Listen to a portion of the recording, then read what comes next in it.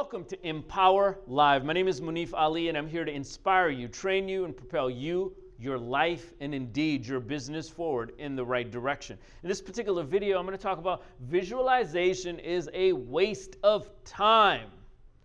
You know, we hear these cool concepts because, you know, whether it's by appropriation of some other culture's way of thinking or processing or whatever, one thing has led to another, and it's hip and cool to visualize and meditate. Wonderful, but it doesn't mean anything unless you take the proper steps. See, athletes, they say, visualize and the performance goes up. People have metered their everything from their perspiration to their brain waves, and it actually shows that the athlete who visualizes and the athlete who has trained have the same kind of brainwave patterns. You can actually see the same type of measurements taking place. But guess what?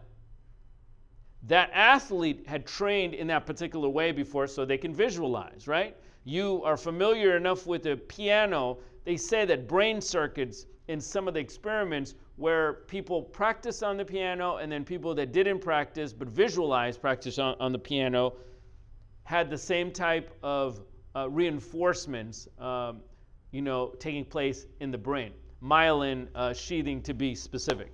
But it's interesting. The person that was visualizing playing the piano had played the piano before. They understood what the keys and the sounds and the notes were. So it's not like you're just going to visualize without ever having done something.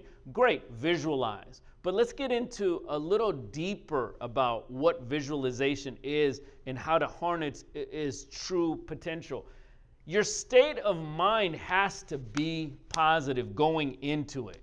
If I'm an athlete, I'm not visualizing losses. I'm visualizing wins. But if I feel like I'm battered down with losses, it's hard for me to really tune in on that aspect of me that's going to drive the positive feeling. So first of all, I like to do a gratitude-filled exercise before I start visualizing anything. That puts my mind in the right frame of mind.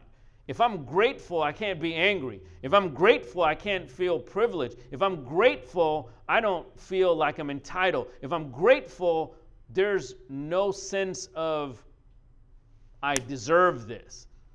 If I'm grateful, I'm open and worthy of seeing things in a positive way. So the first thing I do before I visualize is put myself in a grateful frame of mind. If I want health, I've already thought of myself as lucky having aspects of health. I might not have optimum health, but I'm glad and conscious of the things that I do have.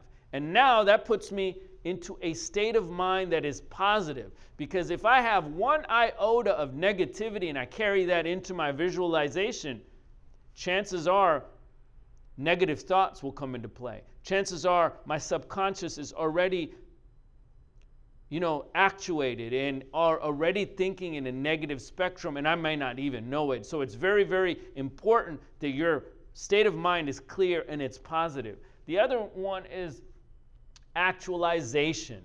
In order for something to actualize, you have to act on it, right? So when you're thinking about the visualization, when you're actually preparing yourself, when you're seeing yourself with that golf swing that you've always wanted, or you're seeing yourself get that job that you always wanted, or you're seeing yourself open that business that you've always wanted, it is important to actualize on those thoughts by acting in them. So tomorrow or even the same day when you visualize again, you have some reference point, right? You know what it feels like. If I'm visualizing rock climbing and I've never scaled a wall and I don't go out there and prepare my muscles or the physicality of wall climbing or rock climbing, then I don't really get 100% out of my visualization. Okay? So remember, act on your visualization and then go back and visualize what you've acted on. And last step, you got to put the do into it. I cannot sit there and just visualize success without putting the hard work and sweat into it. That's what a lot of people don't want to do. You think, okay, meditation, visualization, all of those things work, but you still got to go and practice that free throw. I can't just sit there and visualize a free throw, never have touched the ball, never have dribbled, and never have taken the shot, and then just go there. Maybe my chances are increased because I visualize, but I need to be able to put the work in. The do part is essential and important. So if you don't want to waste your time, actually do those steps. Put yourself in a positive attitude and a positive mindset with gratitude.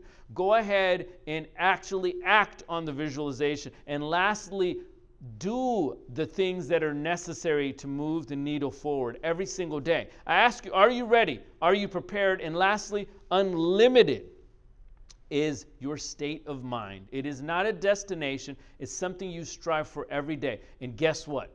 If you can think it, you can create it. If you can think it, you can observe it. If you can think it, you can actually bring it to reality. Just make sure you do the other essential parts. So, are you unlimited? Go get it.